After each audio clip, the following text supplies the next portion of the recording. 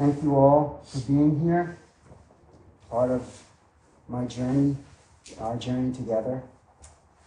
So I too owe a great debt of gratitude to Roshi, Jinryu, and Myogen for all of their help and support on my journey. I showed up at his door one day. My teacher had moved away. And I said, "Will you take me?" And he said, "Of course I will."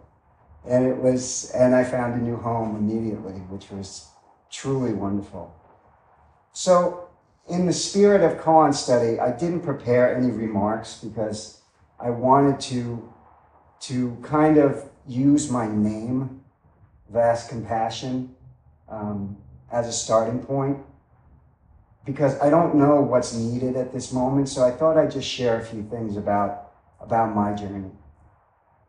In martial arts, they always say the way is the goal, right? Training is the goal, right? Going to the dojo every day and working, that's the goal.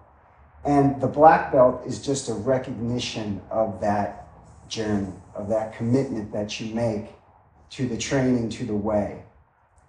And in martial arts, that's easily overlooked because there's so many recognition opportunities that you get. You get one belt, then you get another belt, you get another one, you get another one. So it can appear as if you're arriving at a certain place every time you get a new belt. But really, all the belt is doing is allowing the teacher to recognize where you are along the way and where your level of commitment is and where your progression is. But I didn't really understand that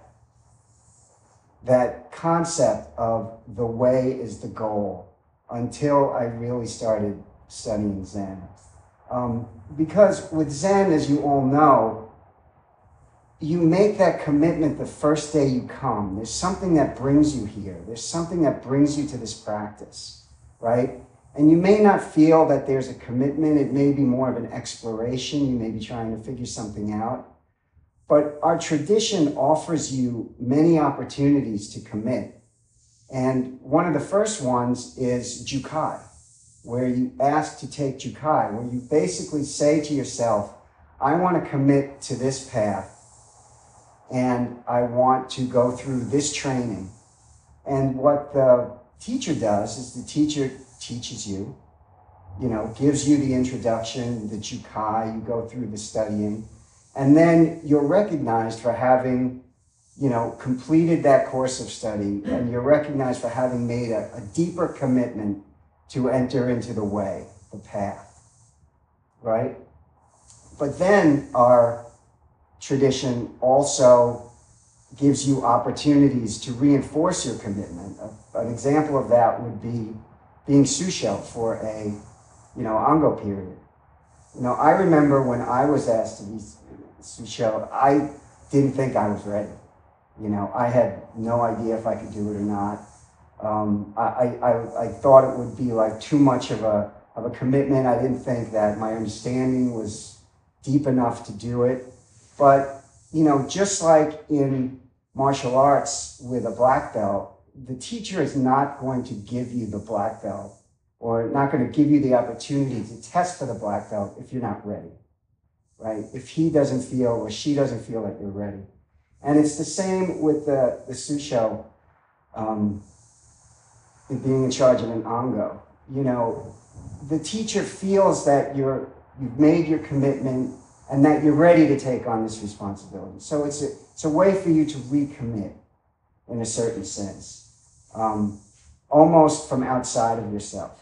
And then as you go deeper into the practice, then there's ordination, right? That's another thing like Jukai, where you have to ask for it. And, it's a way that you as a practitioner can deepen your own commitment, right?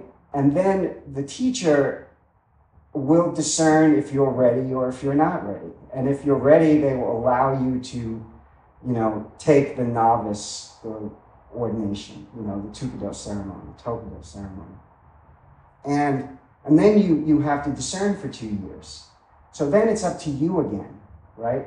It's up to you to work on your commitment, the commitment that you've made over that period of time. And then all of a sudden, one day, your teacher will say, okay, when do you want to schedule the Denkai ceremony?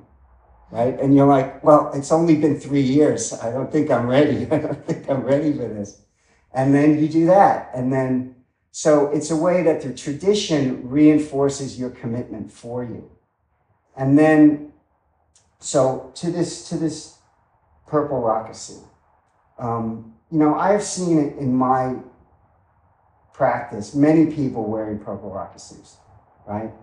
And, you know, I always used to think, oh, how'd they get that? What'd they have to do to get that? You know, but the point is, they just practiced.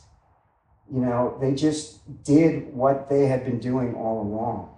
So, to me, this purple rakusu, I didn't ever think that I would honestly get one. I just thought it was like one of those things that people got and, you know, nobody knew why and it just kind of happened, you know. Or, you know, you got it after your Susho Hosen ceremony as like kind of like the, you know, the diploma. Yeah. But to me, all this comes down to the way is the goal.